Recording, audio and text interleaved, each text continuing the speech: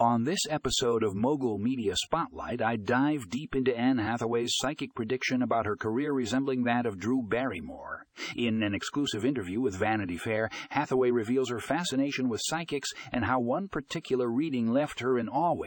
This article explores the similarities between Hathaway and Barrymore's careers and whether the psychic's prediction holds any truth. Join me as I dissect Hathaway's journey in Hollywood, from her breakout role in The Princess Diaries to her Oscar-winning performance in Les Miserables.